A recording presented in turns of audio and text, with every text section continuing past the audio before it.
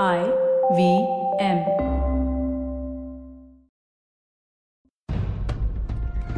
Thousands upon thousands of men on horses ride towards us like the unstoppable waves of a great ocean. We are standing in the front line of an immense square of hundreds of soldiers deployed on a hill in the otherwise flat, open lands of the Punjab. We are waiting to fight off the deadliest invasion that South Asia will see in centuries. Next to us are dozens more squares, soldiers dressed in loincloths, holding large, thick wicker shields. Some grasp javelins, checking the balance. Others hold long, wicked lances and heavy swords. On the flanks of the huge formation are horse archers wielding short bows, mostly mercenaries hired from the tribes of these invaders. Behind them are heavy cavalry equipped with swords. In the second line, just behind our infantry squares, are slingers, javelin men and archers equipped with long, heavy bows with an immense range. Bright banners of white and saffron, pink and blue, flutter in the breeze, painted and decorated with emblems of gods and flowers and trees and birds and animals. These invaders came from the endless grass seas of Central Asia. They demanded gold. They were given gold. They demanded land for their horses. They were given land for their horses. But it was not enough. So they had begun to raid, and then they had invaded. And they had been unstoppable. They had struck like a scourge from the gods. Indian armies surrounded by huge circles of foaming horses, skewered with arrows, trampled, slaughtered. Trade routes into Central Asia have been totally disrupted, and many major cities have been sacked. Gandhara, the crest jewel of the Indian subcontinent, has been occupied, and many of its beautiful stupas destroyed and ransacked.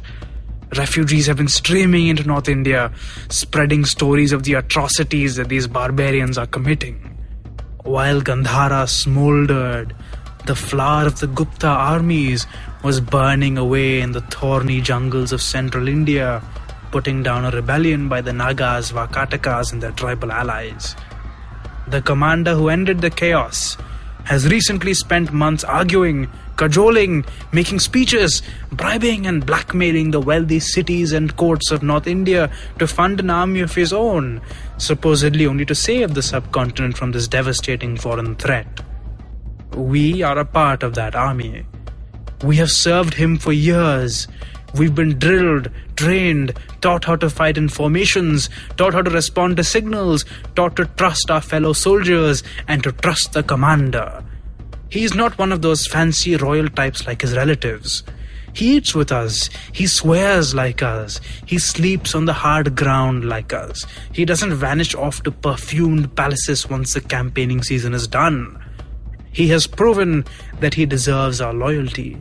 He has proven that he has the skill and the determination to end this threat that thunders on the horizon like black storm clouds.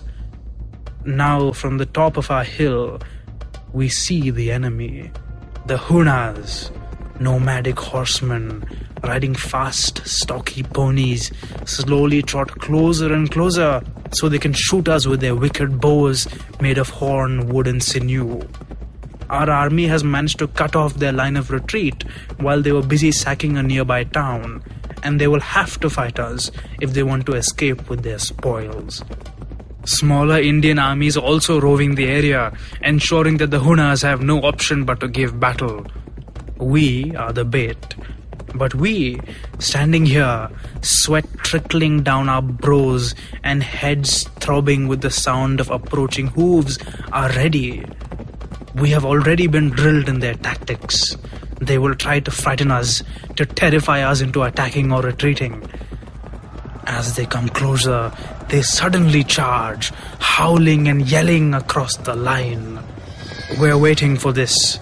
Drums break out across our lines, hypnotic beats mingling with the hooves of the charging steeds. Our army roars like a bloodthirsty sea, and we pull up our shields. Archers draw their heavy longbows and fire over our protective screen. Immediately, we hear the screams of the Huna horses and the twang of their own arrows, which rain down harmlessly on our formation. They come closer and closer, trying to scare us off, but our officers order us to chant and beat drums, commanding us to stay in position. Within minutes, our shields look like porcupines, bristling with Huna arrows, and many of our companions are screaming, arrows piercing their exposed body parts and leaking blood onto the dusty ground. But we do not break formation, because our general knows how to defeat Hunas. It is a psychological game. They can't terrify us into breaking our lines. Instead, we have to terrify them into breaking theirs. Arrows continue to rain. We continue grimly to hold firm through hours of the Hunas constantly trying to get close and break our lines, driving them off each time by holding firm and letting our archers shoot their horses. And then, as the sun reaches its sweltering height, they are running low on arrows. Some elite Indian cavalry divisions are sent out in a wide sweeping arc to set fire to the Huna baggage train, and the nomads halt in dismay and confusion as they see the columns of smoke in their rear. Now they have no option but to fight us or retreat. Their ponies are tired. However, our elephants are not. Deep bronze trumpets are blown, and before the Mlechas know what is happening, the army is advancing down the hill to meet them. On the flanks, our own cavalry and Huna mercenaries rapidly move forward and pin the enemy formation so they cannot retreat without abandoning them. In the center, the infantry squares reorganize into compact rectangles, and light infantry and elephants advance forward through the gaps. Then we, too, guided by the blowing of trumpets and the waving of flags, grasp our weapons and start to march forward, chanting. It's chaos! We see one elephant charge so close to us that its trumpeting almost splits our eardrums as the shrieking animal blows into a knot of terrified Hunas. With a sickening thud, horses and men are thrown screaming into the air as the mad animal tramples on anyone unfortunate enough to get close to it. Its riders laugh as they shoot arrows through the mist of blood drops and crunching flesh as the Hunas attempt to retreat. Slowly, the tide shifts across the line as our infantry reach the confused enemy and slaughter them. Anyone unfortunate enough to fall off his horse is beheaded. Horses are shot at and speared. There's blood, guts and dust everywhere, tearing up our eyes, choking our parched throats. But the killing must not stop. Hours later, the Hunas have suffered serious losses, but have managed to retreat in good order. Somehow their exhausted horses have managed to carry them far away enough from our forces that they can now retreat back to Gandhara. A conch shell is blown, and we rest our weary arms as a group of blood-spattered heavy cavalry trot up to us. One particularly glittering individual, dressed in armor made of overlapping metal scales, catches our eye. But he is just a decoy. It is the man next to him that grins with the exhaustion of one who has achieved a great life goal. He has the proud aquiline nose and wavy hair of all his Gupta relatives, but his body is scarred and mutilated with the marks of a hard life that no pampered prince has to go through. He tells us that because of our heroism, the Mlechas, these casteless barbarians, have been expelled from Madhya Desha and the empire is saved. But he has one last deed to ask of us, his brothers in arms. He wants us to safeguard him for the rest of his life, to serve as his honored guards, so he can protect the empire while we protect him. We know what he's asking, but in the roars of adulation of the entire army, how can we raise our voices to say no? The brilliant white parasol which only monarchs are allowed to use is brought out and spread over his head, and necklaces from the Huna loot are draped over him. A chair is fetched and a footstool. The man sits and puts his foot on the stool, and captives are dragged forward to touch their head to his feet. The army cheers and roars as the man straightens, looking to the darkening skies as though he can see a parade of gods showering our victorious army with flowers. Skandagupta, the blessed beloved of the war god, will be emperor.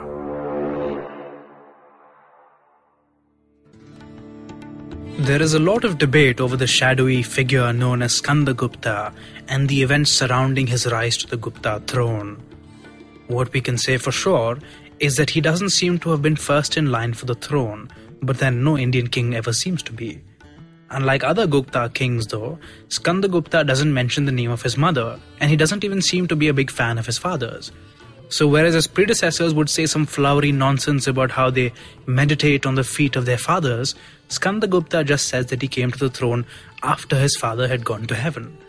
Most scholars agree that he was probably Kumaragupta's son by a concubine or slave woman who was frowned upon by his posh relatives of high birth. Others say that Kumaragupta recognized Skandagupta's talent and appointed him as his chosen successor. I will let Skandagupta speak for himself. This is an abridged version of an inscription that he left on a rock in Junagadh, the same rock where Ashoka Maurya and the Shaka king Rudradaman had left inscriptions because of the fact that it was near a holy spot where the subjects were bound to read it. This is literally an ad from the man himself, and I've abridged it a bit to make it easier to understand, so take it with a pinch of salt. Victorious forever is Skandagupta. He was like the great eagle Garuda, who destroyed the poison of the proud kings of snakes. When his father attained the companionship of the gods, he humbled down his enemies and made the whole earth, surrounded by the oceans, subject to him. He alone has conquered. He has uprooted the pride of his enemies, the Mlechas, who proclaim his power in their own countries. The goddess of royal fortune chose him herself, after discarding all the other sons of kings. The way I see it, Skandagupta is telling us politely that he defeated the serpent kings, the Nagas of central India, and is establishing his royal credentials by referencing Garuda, Vishnu's eagle, the Gupta royal standard. He's saying that after his father died, it took a while for him to humble his enemies and establish himself as emperor. His conquest of the Mlechas, casteless barbarians who can only be the Hunas, seems to have been tied up in this whole mess. It seems quite possible that, as I have hinted, his military success and the fact that he was a son of Kumaragupta seemed to have made him extremely popular and forced the fancy people in the Gupta court to take him seriously. So let's get to the bottom of this military success of his. I'm sure a lot of us have heard that Skandagupta defeated the Huns, blah blah blah, but why were the Huns invading in the first place? Ancient peoples wanted pillage and loot, but there must also have been deeper reasons for their move into South Asia.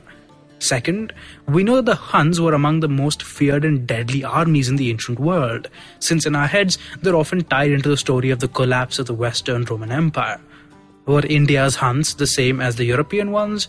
And more to the point, when the Western Roman Empire, one of the greatest superpowers of the ancient world, was repeatedly defeated by the Huns, then what precisely were the military strategies and tactics that ancient Indians used to defeat them? Not just once, but as we'll see, repeatedly over the course of centuries. To understand this, we need to make a brief visit to the other side of the world, to the Mediterranean Sea. The Mediterranean is basically a huge mass of water positioned bang in the middle of a series of different kinds of ecosystems. Over the course of the last first two centuries of the Common Era, something strange happened to its climate. It remained remarkably uniform and generally quite warm, which meant that crops could be grown at higher altitudes and harvests were larger and more stable. Now that was great for the warring states of the Eastern Mediterranean, which were all ruled by dynasties descended from the generals of the Macedonian conqueror Alexander. They had larger populations to pour into their military machines and grind into a bloody pulp in their harebrained attempts to subdue each other. While the big fish busily chewed away, a small fish was quietly growing in the background, the Roman Republic. Now, the Romans were a pretty godforsaken culture compared to most of the Mediterranean, but they had one redeeming feature, if I can call it that. The Romans were militaristic to the point of sheer lunacy, even by the standards of the time. They faced off multiple deadly invasions, taking severe losses, but somehow having a large enough population left over to field army after army.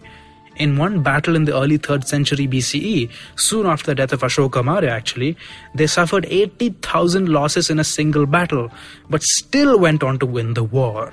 They kept learning from everyone they fought, until one fine day they found that they were the only superpower left standing. All the successor states of Alexander had more or less wiped themselves out, and they now had the largest population, the best armies, and political institutions that favored expansion at all costs. Now, the Romans present some interesting parallels in contrast to contemporary South Asian states. In the last season, we talked a lot about the exchange of goods and ideas between these two areas. Now, I want you to keep in mind that for the first couple of centuries CE, the Romans were expanding into new markets across the maritime highway of the Mediterranean, securing new goods and manufactures, and building new roads to establish networks for the circulation of goods, labor, capital, and of course, armies. Manufacturing industries, if I can use that word, began to emerge in some regions, whereas other regions focused on resource extraction. Though the population was growing rapidly, so was the economy. Even at the rate of a few percentage points a year, over a couple of centuries, Roman incomes practically doubled.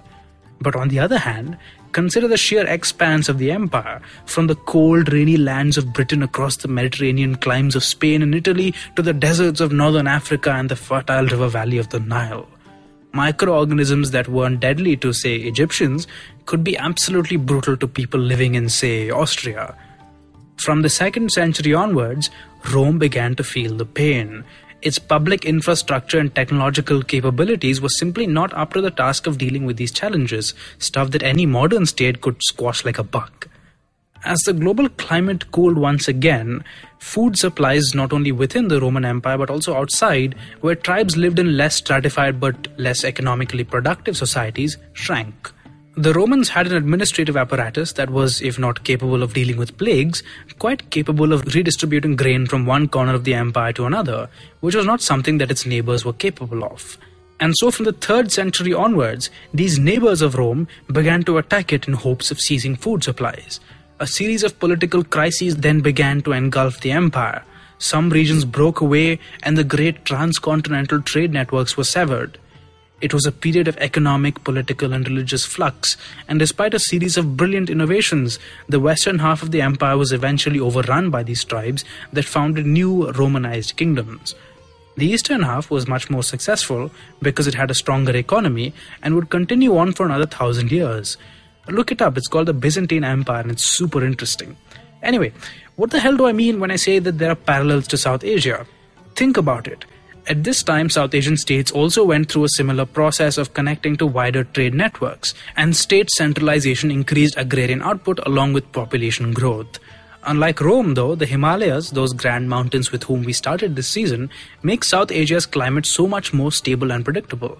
The frigid air of Central Asia can't move south, so what we have is a nice mini climate system all to ourselves.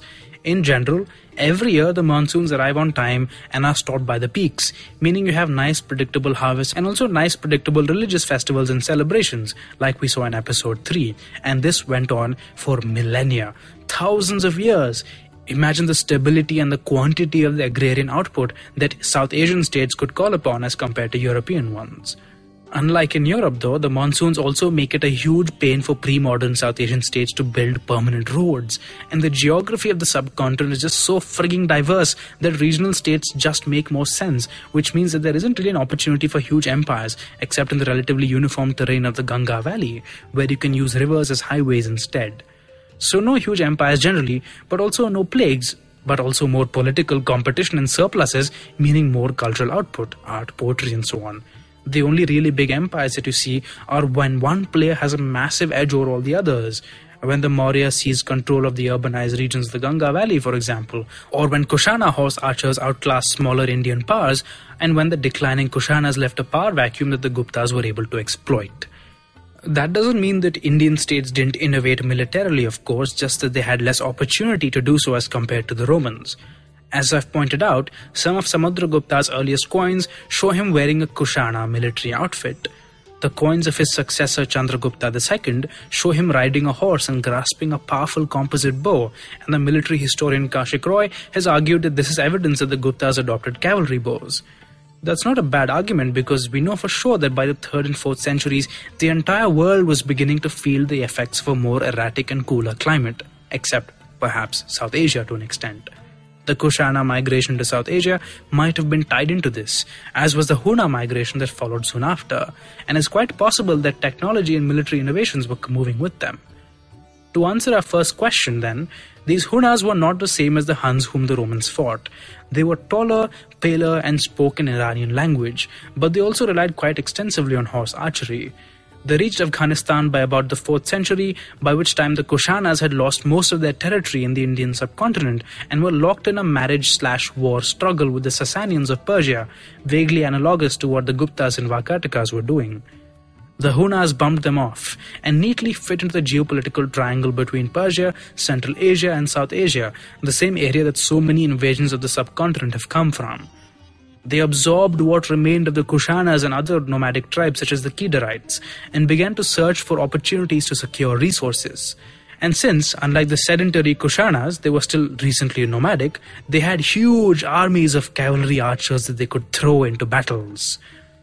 Think about the way that climate and environment are driving competition. If you're Roman, you know that you have a huge population and metal deposits to call on, so you lean towards armored heavy infantry. If you're Indian, you have a huge population but less easily accessible metal deposits but more elephants, so you use a mix of infantry and elephantry. If you're a nomad on the steppe plains, you have nothing but your herds of horses. You're trained from childhood to ride a horse. You know how horses work. You know how to hunt. And now because of climate change and because your population has been growing through trade with sedentary states, or because you're threatened by other nomads who want your wealth, you have no choice but to attack these established states and seize some of their resources. But these Indians have bloody elephants. So how do you beat them? How do you beat Indians? You exploit your advantages, the extreme mobility and range of your armies, and you minimize your disadvantages, namely your tiny population, by relying on terrifying your enemies to the point where they can't fight, or if they have to fight in a place of your choosing. That's exactly what the Huns did to the Romans, and I think it's fair to assume that the Hunas did the same to Indians. Of course, like in all of history, this wasn't a black and white collision of civilization and barbarism. There's some evidence that a lot of Romans actually preferred the egalitarian society and more diverse diet of the Huns and joined their armies. On the other hand, the Romans had enough money to buy off many nomadic armies and hire some of them as mercenaries to fight against their former colleagues. Nomadic and sedentary states both had a similar goal, grabbing agrarian surplus from settled populations. It's just that nomads tended to have a military edge, whereas sedentary states had an economic edge. At the end of the day, it's all just people trying to get rich, whether it's by extortion or by making up social contracts. Now to our second question. What precisely was the strategy that Skandagupta could have used to fight off the Hunas? I suspect that the initial Huna attacks took the Guptas, who were busy in central India, totally off guard. In fact, it's actually possible that the Hunas chose to attack precisely because they knew that the bulk of the Gupta armies would be away and rapidly took over much of Gandhara. Initially, like with the Western Roman Empire, there would have been attempts to buy them off, but that only works for so long because of, the law of diminishing marginal utility. Soon, like every other Indian king, the Hunas were looking to expand. They ransacked and destroyed stupas to seize loot, likely using that to hire local Indian infantry to support their cavalry. They even took on Indian titles and issued coins like Indian kings to try and build up their support base. And now, once they had the support base, what would a Huna attack have looked like? If you're sitting on a horse, you want your enemies to be nice and vulnerable, not in a disciplined formation. You'll pretend to retreat, you'll pretend to be defeated, and when your enemies break formation, you quickly reform, blast them with arrows, and send in your heavy cavalry to trample the shit out of them. At a broader strategic level, you'll focus on spreading chaos and confusion, using your light archers to act as scouts and messengers. You'll avoid meeting any enemy armies, focusing instead on vulnerable targets like small towns, and you'll move away before you can be pinned down. Now obviously an army composed mostly of infantry and elephants is kinda useless against that, right? Except Skandagupta somehow managed to do it. At a strategic level, the only way he could have forced the Hunas to fight him directly would have been to cut off their lines of retreat, maybe after luring them into sacking a vulnerable target and convincing them that his army was further away than it actually was. But at a tactical level, things were more complicated. Imagine that you're a nice North Indian boy who has only ever seen horses in military parades. Now you're stuck in an army and there's a whole horde of howling Hunas riding these big animals straight at you. Your instinctive flight or fight response is triggered and you'd probably just crap yourself and run, or go nuts and try to charge them, especially if they've already killed a few of your friends. And when you break formation, they'll just speed away and shoot you to death, or run you over from behind. So to solve that problem, Skandagupta would have had to drill and discipline his troops to the point where they were able to patiently wait till the Hunas were tired and bear the loss of their friends and companions. His armies would have learned how to coordinate between all three wings, infantry, cavalry and elephantry, and it's quite possible that he hired some Huna mercenaries to assist him in this war, using them as mobile light cavalry for scouting and skirmishing. In an actual battle, as I suggest, it would have been quite difficult to pin down the Hunas, and there must have been other cunning plans that he implemented, such as attacking their baggage train. Broadly, the role of the infantry would have been to act mostly as cannon fodder, the cavalry would have pinned the enemy, and elephantry were likely used as mobile archery platforms and to deliver hammer blows and shatter the enemy morale. In case you haven't figured it out yet, yes, the battle scene that I opened the episode with was a conjectural reconstruction based on what Skandagupta has to say about the Hunas. He is the one hero of the Gupta lineage, from whom were obtained lessons in the organization of expeditions, laid down on a board for lesser conquerors to learn. So intent was he on restoring the fallen fortunes of his house that he spent days sleeping on the earth. When his two mighty arms had come into contact with the Hunas, the earth quaked and terrible whirlpools were unleashed in their armies. After vanquishing in a battle his enemies with their forces and treasure, he placed his left foot on the royal footstool. Maybe I'm reading too much into this, but the interesting thing about the god Skanda is that he wasn't always just the nice sanskari son of Shiva. He started off as part of a bunch of miscarriage-causing deities, and his popular cult was later incorporated into orthodox religious practice through mechanisms that we've been exploring in previous episodes. But it also turns out Skanda was considered a god of tricksters and thieves. Just as a chap called Manu wrote a textbook on dharma, there was a chap called Kanaka Shakti who apparently wrote a textbook on how to be a thief, with all the materials and methods to be used. Unfortunately, that textbook has been lost. What we do know though is that thieves call themselves sons of Skanda. Furthermore, despite how often kings boast about their conquests and warlike abilities, textbooks like the Arthashastra insist that they should only resort to an open battle when they absolutely have to. All this, I think, might point to the fact that ancient Indian generals and commanders were much wilier and more cunning than we give them credit for, and that they understood logistics and maneuver, raiding and planning, and that Skandagupta was particularly adept at this game, given that he specifically mentions it in his inscriptions. Unfortunately, the bugger didn't leave us any primary written accounts of how he actually beat the Hunas. All we can say for sure is that he did defeat them sometime around 455 CE, but not completely, as we'll see. Thanks, man. You're welcome. Now continue with my story and be more polite. No, sir, I retain my creative freedom to swear at you. Because, see, you had so much potential. Aside from your very important father, you came from almost nothing. What horrors did your mother go through to make you what you were? What horrors did you see? What did you do? How did you feel about your father, about the family that wronged you, that you had to save? But you did it anyway. You dominated most of North India. You appointed your governors in Gujarat. You ordered the erection of great pillars, defeated 2 devastating military challenges. You held together the Gupta political network somehow, and you were the last person to do it successfully. Well, why didn't you start with that? Much better. Carry on. Yes, sir. So on the face of it, things went great for Skandagupta, right? Son of a minor concubine, rose through the ranks of the army, killed lots of Hunas, became emperor. But, well, things are never that simple.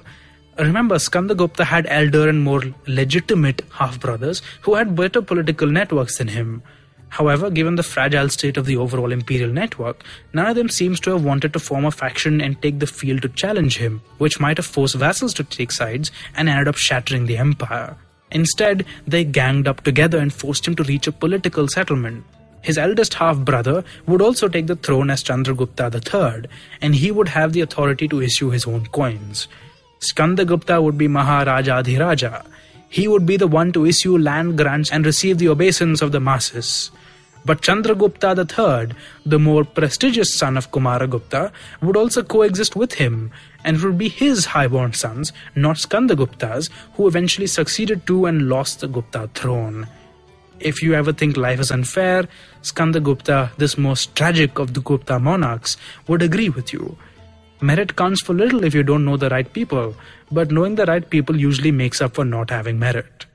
Now, aggressively coexisting with these meritorious gentlemen was a new king, ruling in Gandhara, who issued similar gold coins, but made more primitively. On them he wears armor and rides a horse, wearing a crown emblazoned with the image of the moon.